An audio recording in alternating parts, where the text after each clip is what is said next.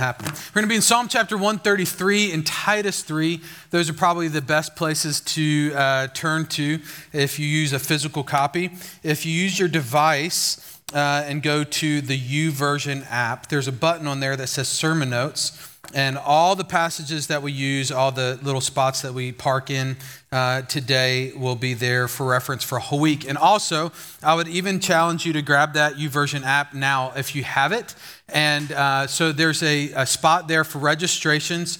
We've got some fun things coming up. In a couple weeks, we've got our 10-year anniversary service. And along with that is a cookout at the Ransom's farm. And so we're cooking a pig and a bunch of incredible food. And so we need you to RSVP to that. That just tells us how much food to prepare for. And so you can just write down there on the YouVersion app. You can go to registrations and let us know who's coming, how many are coming, and that will serve us well.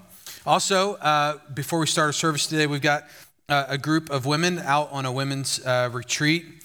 Today, there's a couple more of those happening this fall. And I believe there's one spot available left. Is that right? There's one spot available. So you can beat everyone else to the punch. If you're still here, you can register on the YouVersion app as well. So how about this? Let's pray for our time together and pray for those ladies that are off just seeking a time of refreshment with the Lord. And we will get into it. Lord, we're grateful that you have given us this time this morning.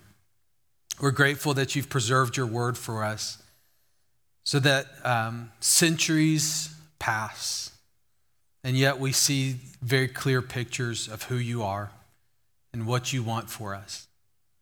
And so, Lord, I pray that you would prepare our hearts for that this morning.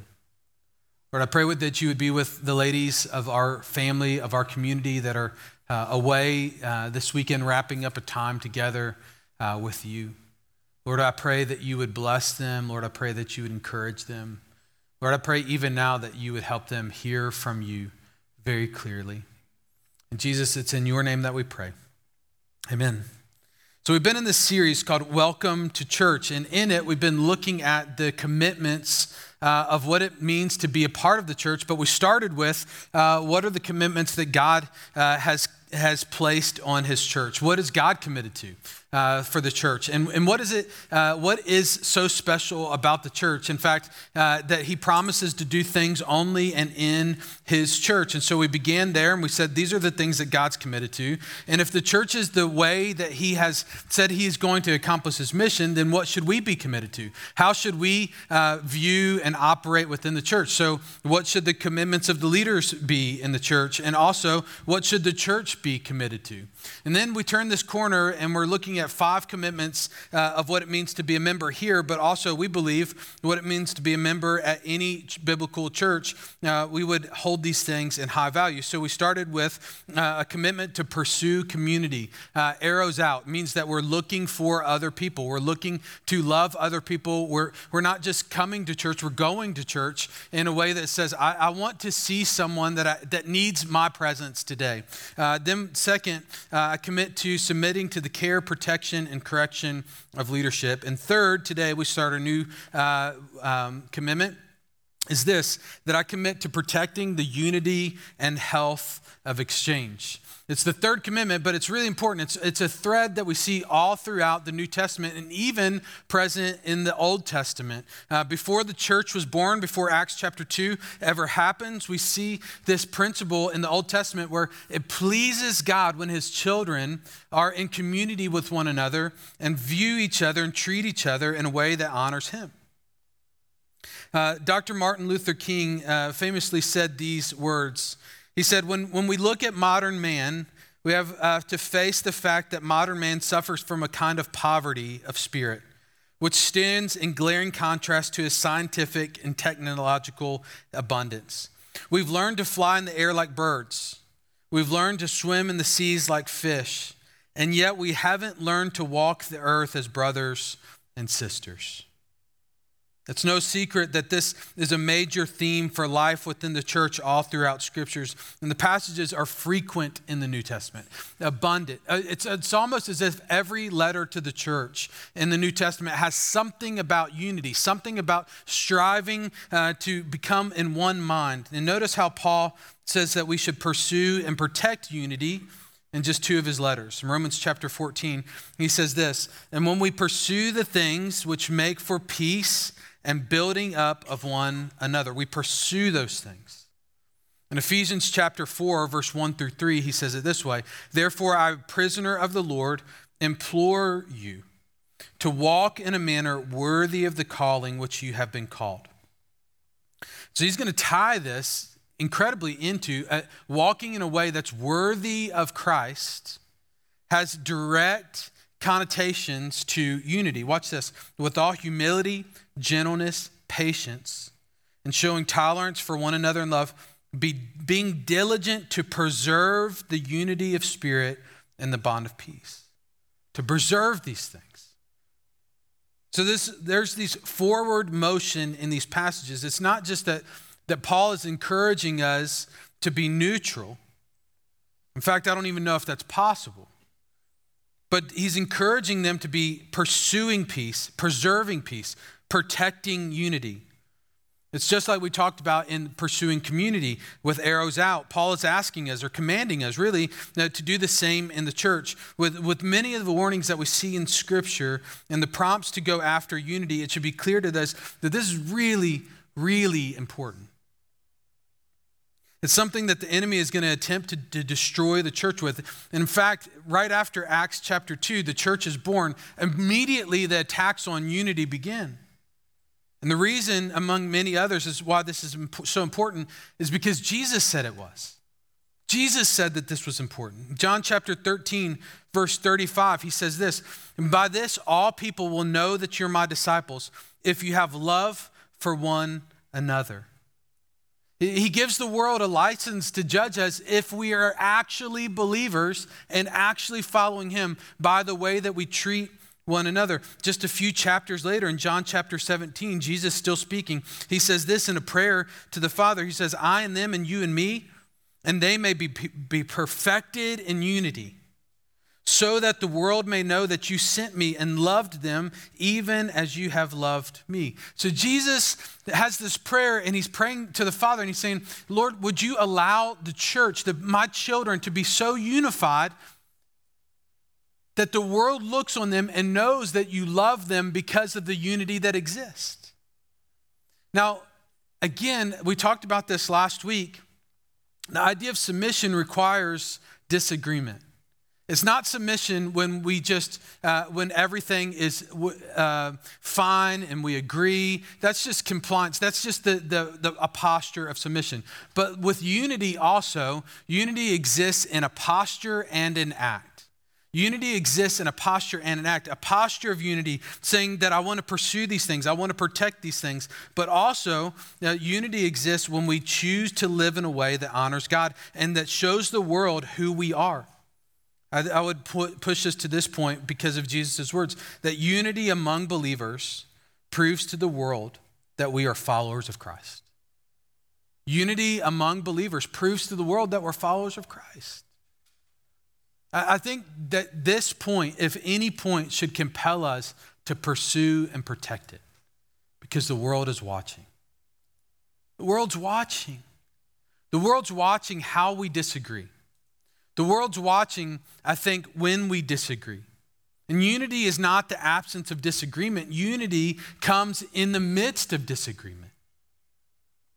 Jesus invites the world to judge us based on this. And notice just this other passage in 1 Corinthians 1, verse 10. And he says this, "Now I urge you, brothers and sisters," and I love this, Paul employs the name of Christ. He says, "By the name of the Lord Jesus Christ, that you all agree and there be no divisions among you, but that you be made complete in the same mind, in the same judgment."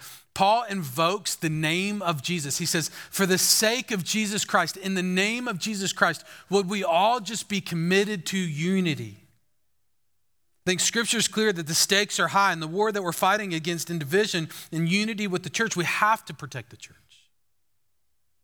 We have to protect the church from division and disunity that plagues our world and our culture. Our elders have to protect the church, but we have to protect the church. You have to protect the church. If we can do that, then this is our church. It's not just someone else's church. It's not just their church. It's our church. It's not just something that we go to and do. Now, a few years back, we did a series called DNA, and we looked at a Psalm 133. It's an entire chapter in the Psalms that's dedicated to the unity of believers. And since it's been a few years, and it'll be probably 5 or 6 more years until we get there in our Summer of Psalms, I felt like it would be a good place for us to review, camp out on today. I'm going to read the entire chapter. It's not long, just 3 verses. And David says this, "Behold, how good and pleasant it is for the brothers to dwell together in unity. And it's like a precious oil upon the head, coming down upon the beard, even Aaron's beard, coming down upon the edge of his robes. It's like the dew of Hermon coming down upon the mountains of Zion. For there the Lord commanded the blessing, life forever." So I honestly, at first pass, I get the first statement. It's really, really good when brothers dwell in unity. And then he talks about some strange things about oil flowing down and dew, and he's lost me there, right? But it's just as important. I think Scripture's clear that the stakes are high, so we should push in, unfold this, and see what he has to say. The psalm is attributed to David. It's a song of ascents, and it was most likely sung by pilgrims going up to Jerusalem as they went during the worship, during the feasts. And so like the believers in Acts chapter 2, they would have journeyed all over the world, near and far, and this was a theme song that they would sing as they were approaching Jerusalem.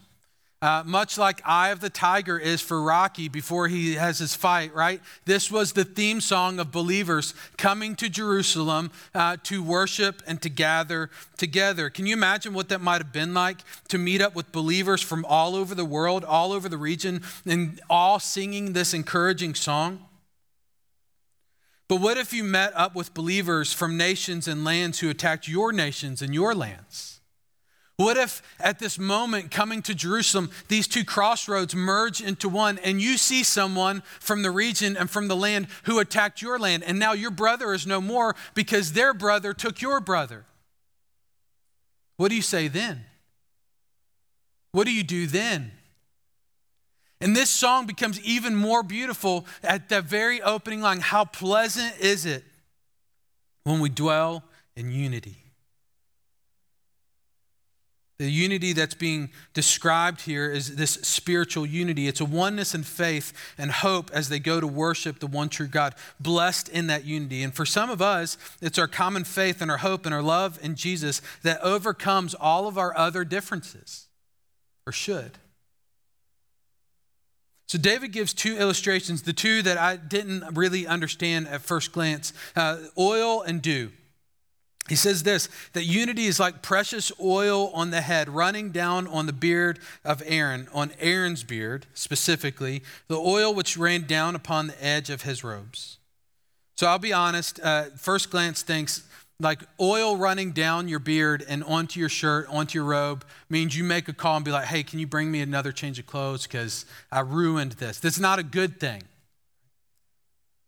But there's a context here that I think is really important to understand. It comes from us to Exodus chapter 30, which we read in our series through Exodus. He says this, "Moreover, the Lord spoke to Moses and saying, take also for yourself the finest of spices, of liquid myrrh, 500 shekels of fragrant cinnamon, half as much, 250 of the fragrant cane, 250 of the cassia, 500 according to the shekel of the sanctuary, and an olive oil of a hin." I don't really know what a hin is.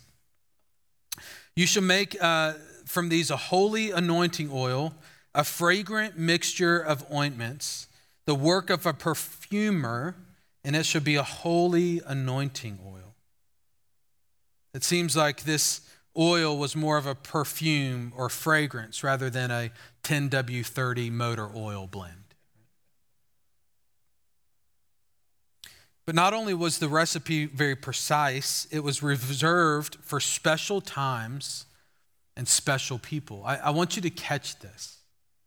This recipe for oil was reserved for special times and for special people.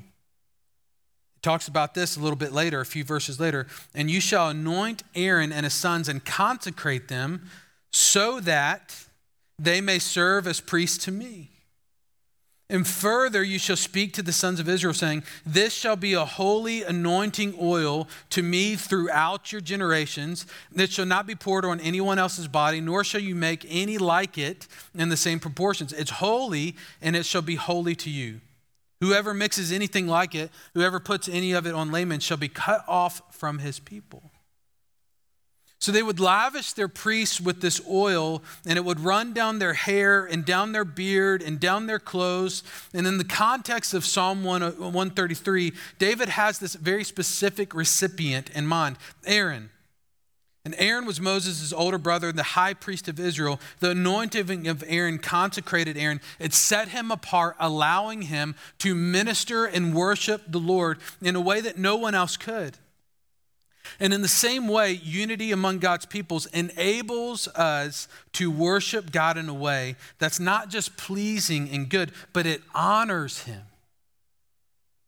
He says that the unity among brothers enables us. It looks like the high priest coming into worship. And I believe this is true, that unity in the church enables believers to worship God in a way that's pleasing to him. Unity in the church allows us to enter worship in a way that's pleasing to him. In fact, Jesus speaks these words in Matthew chapter 5, and he draws a distinction between unity and just, I would say, meaningless worship. Notice what Jesus says.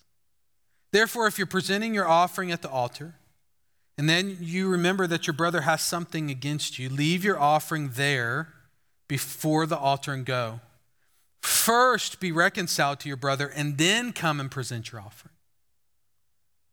So Jesus, I think unity to Jesus with your brother and your sister is that important, where Jesus would say that unity among our brothers and sisters in the church is a prerequisite to worship. Maybe to say it really plainly, what that means is maybe harshly, but maybe needed. What that means is some of us may be wasting our time today.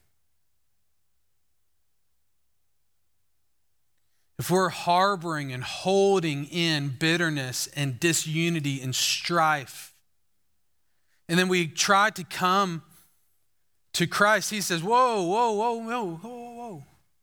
John would even say, he said, you can't say that you love the Father and hate your brother. You can't do it. You can't hold those two things at the same time.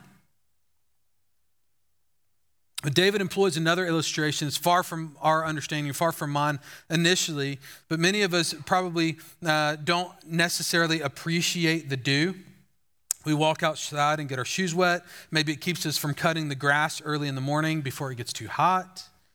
But dew, especially in the Old Testament, was a sign of God's blessing and provision. There's a passage in Hosea where God himself says that his presence will be like the dew to Israel. Notice in Hosea 14, verse 4, he says, I'll heal their apostasy. I will love them freely because my anger has turned from them, and I will be like the dew to Israel. He will blossom like the lily, and he will take root in the cedars of Lebanon. So the dew, God likens his presence like the dew, and it's a blessing. Not only is there dew, but it comes from Mount Hermon, which is a place, not a person. Meemaw, Jana's grandmother, used to keep her sourdough starter in a jar on the counter, and she would call it Hermon. That was her pet. So every time I think of Mount Hermon, I think of Hermon.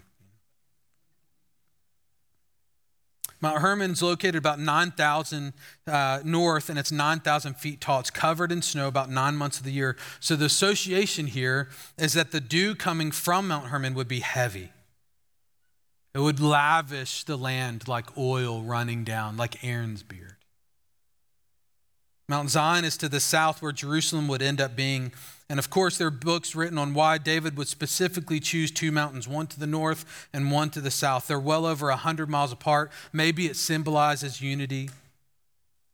But he says the dew from Mount Hermon falls on Zion. Where the worshipers are going, they're going to receive a blessing that's not normally there, that's supernatural. So maybe David is saying it's like something supernatural, which exactly is what the church needs. This oil flowing down, the dew flows down. This gives us a picture of unity coming down from God as a gift to his people.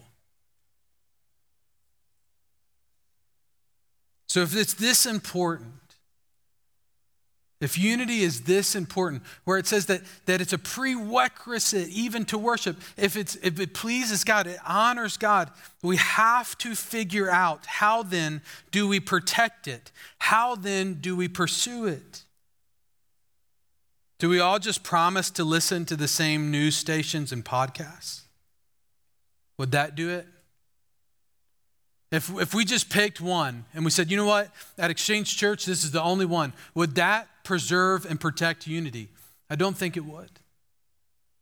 What if we all promised to read only the same blogs? I don't think that would do it either. I think this is really important. Unity is not uniformity. Unity is not uniformity. Unity is not the absence of disagreement. Supernatural unity, spiritual unity, unity in the church happens when we are different. This kind of unity actually requires differences to look like Christ. So Jesus said this to his disciples at one point. He says, you know, it's easy to love those who are lovable. But when I tell you to love your enemies, that is what the world looks on and says, whoa, how do they do that? In a similar way, I think this is the case where unity, when we all are in agreement, it's easy. Nobody looks at that in the church and says, whoa, man, they must be dedicated to something greater, something higher, something that matters more. No, it's actually in the midst of disagreement. It's actually in the midst of disagreement, when we disagree in a way that honors Christ, that then the world looks on us and says, whoa, how is it? How is it that two people, many people, can disagree so starkly and still love each other? That's the kind of look that the world looks on and says, man, I want some of that. That's why Jesus says, you know, the world looks on us in that way and says, they must come from Christ. That's what we have to pursue. Like submission requires disagreement, unity requires disagreement. It's not something that just happens on its own. It's something that happens only through Christ, empowered by the Spirit when we do what he said and pursue and protect it. So how do we pursue and how do we protect it? I think Titus 3, in just like a few short verses, gives us a recipe for how we protect and pursue unity. Titus 3, verse 9, 10, and 11. Notice this passage. But avoid foolish controversies, genealogies, dissensions, and quarrels about the law, for they are unprofitable and worthless. As for a person who stirs up division after warning him once and then twice, have nothing more to do with him. Knowing that a person is warped and sinful, he is self-condemned. All right, first, we protect unity by refusing to engage in worthless controversies. We protect unity by refusing to engage in worthless controversies. So foolish controversies can't possibly be taken as a prohibition against all theological controversy. John Stott speaks to this. He says, for Jesus himself was a controversialist. In some ways, He was in constant debate with the religious leaders of his day. Paul himself was also drawn into controversy over the gospel, and he couldn't avoid it. In addition, he also argued and urged Timothy to fight the good fight of faith and told Titus that false teachers must be silenced and rebuked.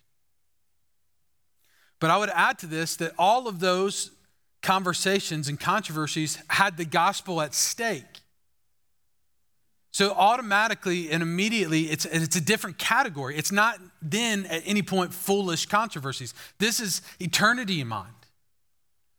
But Paul here urges us to avoid foolish controversies, genealogies, dissensions, and quarrels about the law. The gospel was at stake, and many times, especially in the context of the church, I would argue, though, especially in the context of the church, the controversies that divide us are not gospel-centric. Most often, the controversies that divide us are the gospel's not at stake.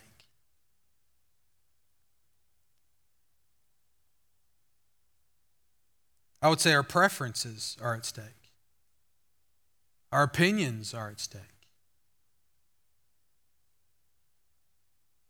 Our need to be right is at stake.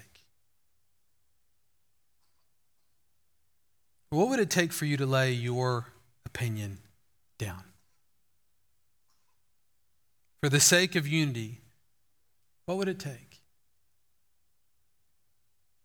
I read an interesting story this week. A Florida man was jailed for assaulting another man. But unlike most scenarios, the conflict was not over a woman, debt owed, or even sports fandom. According to the Lee County Sheriff's Office, Justin Anthony Garcia was charged with aggravated battery in connection with an altercation with his cousin, right, who sustained injuries from a pocket knife. Authorities and witnesses confirmed that the argument was over whether almond milk was superior to whole milk. And a man was stabbed. A witness says the verbal argument became physical when Garcia became enraged at the victim for disagreeing with him. He proceeded to punch the victim with a closed fist to the victim's left side and forehead, and when the cousin tried to fight back, Garcia produced a knife. The victim became scared of what Garcia might do with the knife and proceeded to run away from Garcia, and he chased him. The victim chased the victim through the front yard, according to court documents. Confidential source at the scene was unable to confirm which variety of milk Garcia preferred, not whether actually milk was spilled in the disagreement. Some injuries resulted, however, they are confident in that both men will be okay. I mean, we read a story like that and think, what absurdity. What absurdity that two people would fight over milk. I just can't help but think that sometimes our Father looks down from heaven and says, what absurdity. What absurdity. You're willing to fight over that? You're willing to argue over that? What if we had this dedication? What if we had this dedication to avoiding foolish controversies? Like when someone tries to pick a fight with us, when someone tries to argue, we just look at them and say, okay. Okay. Well, don't you want to argue? No. What if we just decided that we weren't going to contribute? We weren't going to be a part of it. What if we avoided those things? We avoided those subjects. We avoided those conversations. We avoided those divisive topics. What if we just said, okay, hey, let's talk about all the things that we disagree on. I'm going to pass. I'm just going to pass. You can talk at me if you want to. You can tell me all the ways that you think that I should have voted. You can tell me all the ways that you think that I should raise my kids. You can tell me all the ways that I'm clearly wrong in all of the things. And I'll just look at you and say, okay.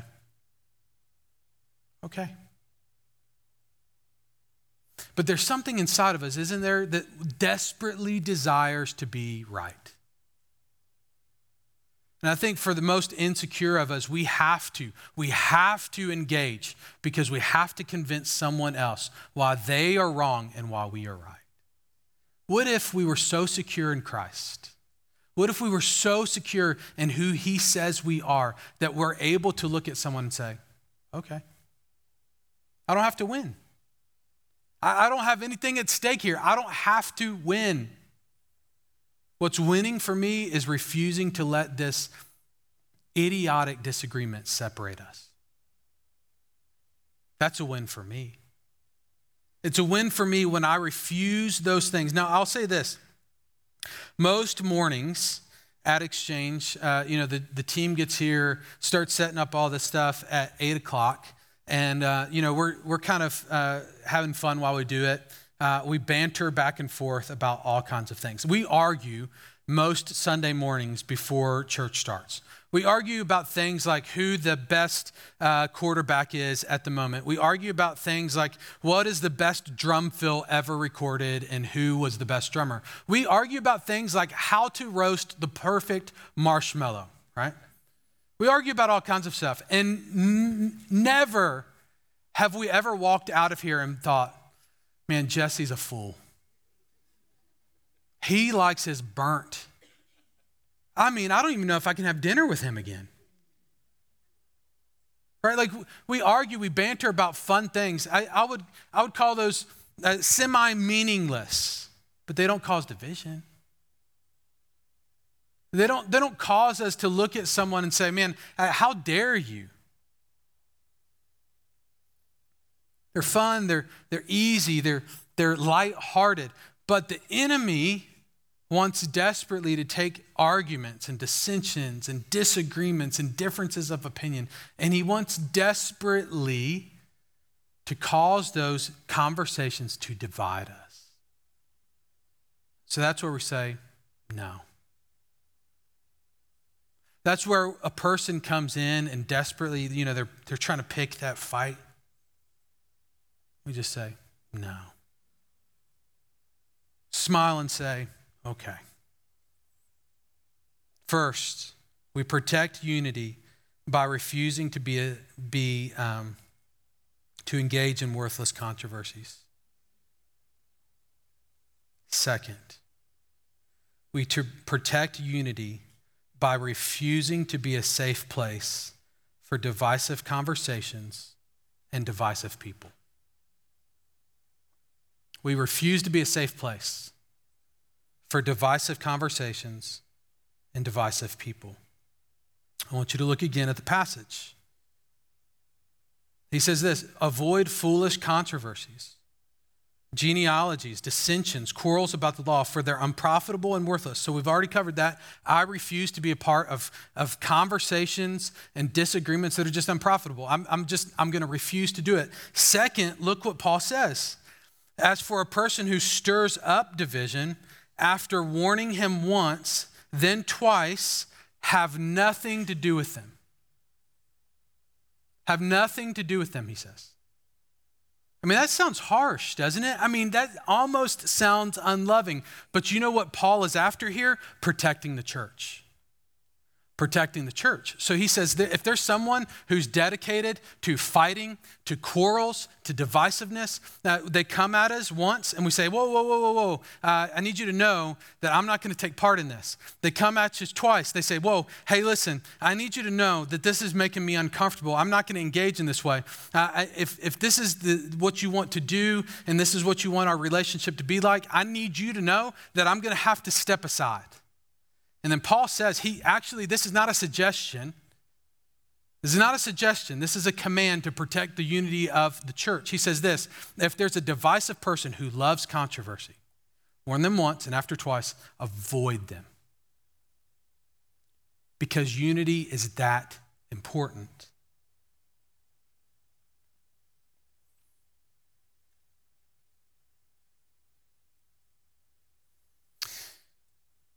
We have to refuse to be a safe place for divisive conversations. We have to. I would say this, divisive words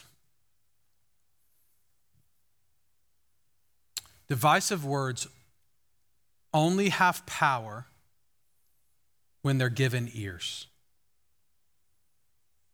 Divisive words only have power when someone is willing to listen.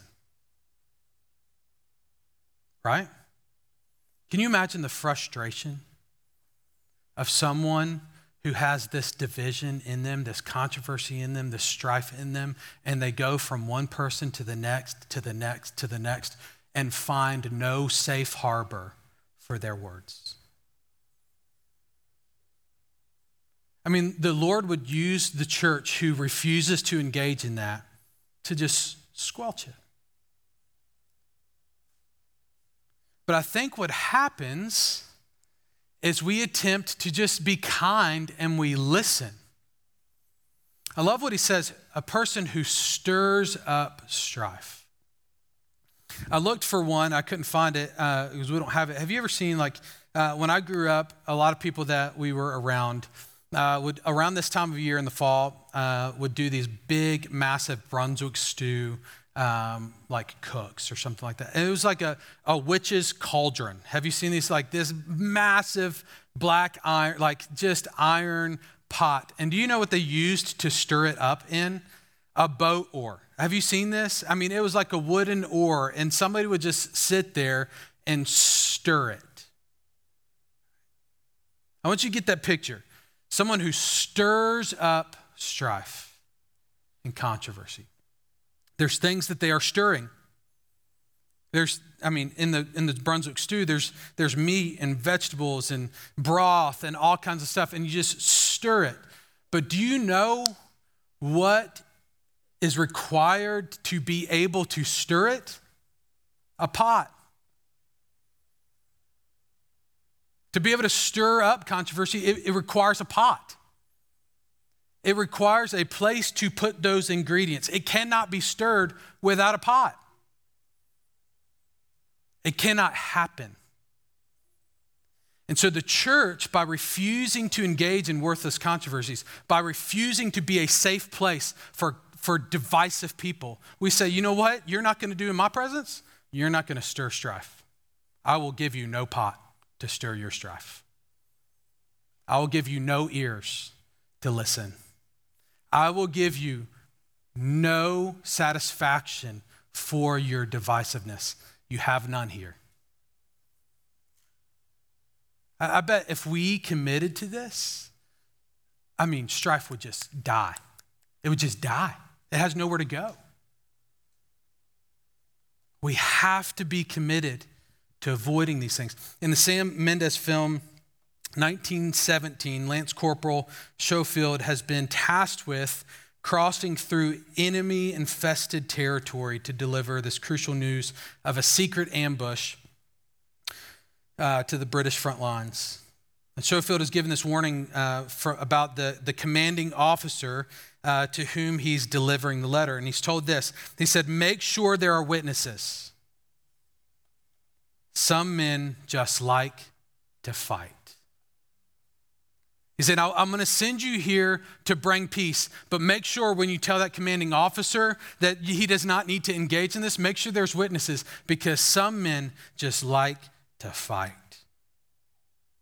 Instruction is sobering, even though Schofield is bringing these direct orders to stand down, which will save thousands of lives. He's cautioned that the orders might be ignored. Why? Because regardless of the superior command to stand down, regardless of the cost, regardless of the impossible odds, and the foolhardy death would ensue, there's this zeal for battle.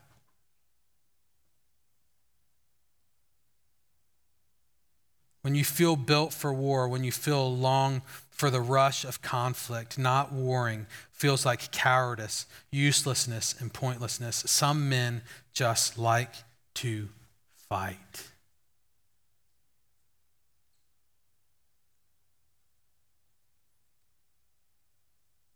And I think it's those that Paul is urging us to say, not here.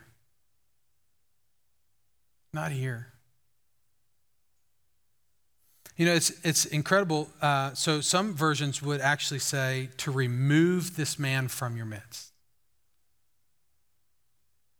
After once, after twice, you remove them. I mean, think about that. That's a stark, that's a, hey, listen, you're no longer welcome here because you are destroying our family.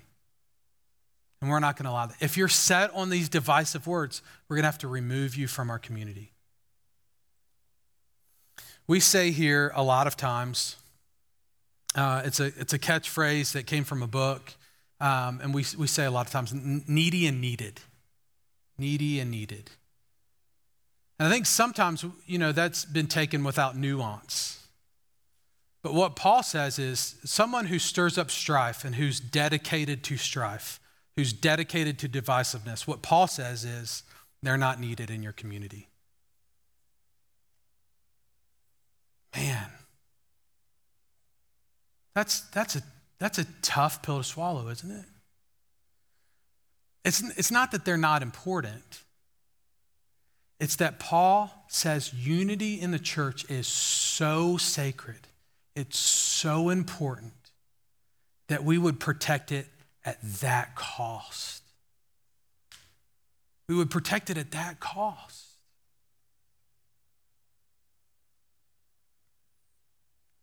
Proverbs talks about this. He says, there's 6 things which the Lord hates, yes, even 7 which are an abomination: haughty eyes, a lying tongue, hands that shed innocent blood, a heart that devises wicked plans, feet that run rapidly to evil, a false witness who utters lies. And listen, and one who spreads or stirs strife.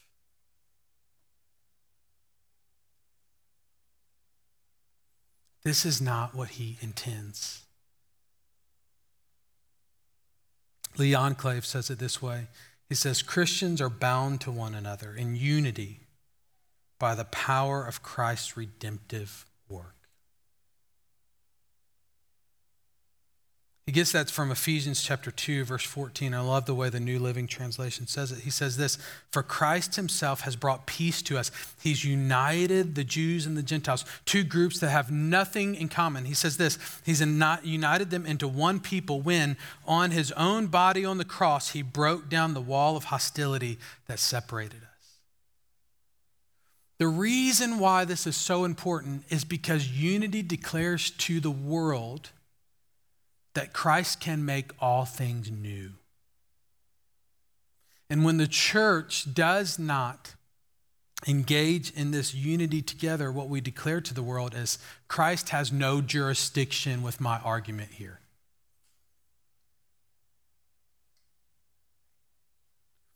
See, when Jesus died on the cross, through his blood, we're brought together in one. Remember how we started this whole series?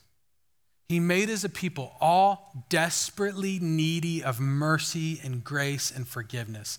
And he brought us into this one group of people and said, here you go. This is for you. This is for you. So often I think we take that, we shove it in our pocket somewhere and it says, okay, but now thanks for that. Now can we get to the politics?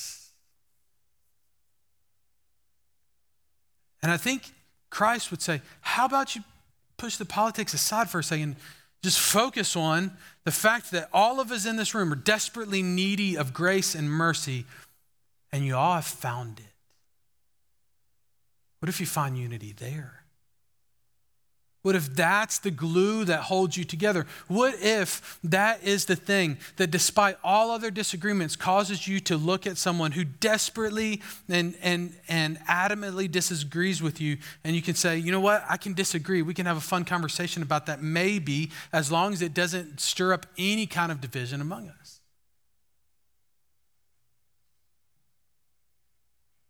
Maybe I'll listen. I'll listen to your different opinion because that's actually good for me to hear those things, but I'm not going to argue. I'm not going to have a foolish controversy about this. I'm not going to waste my time. How about this? How about we start our time with thanking Christ for dying on the cross for our sins? How about we end our time for thanking Christ for dying on the cross for our sins? I bet that would look very different. Church, we have to be committed. We have to be committed to unity. It's what Christ says shows the world we're different. Would you pray with me? Lord, I thank you for giving us this instruction. Otherwise, we would gather around everything but you. Without these words, Jesus, we would have churches that gather around ideas and political affiliations and parenting strategies, education styles, and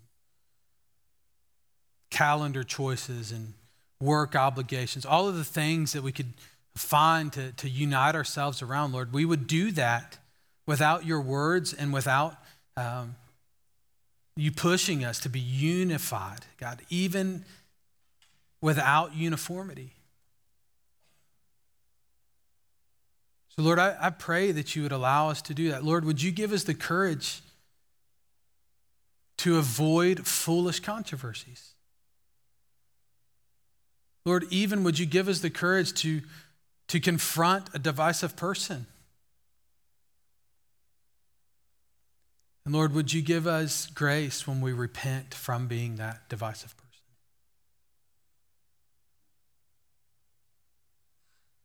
Lord, we know your church is too important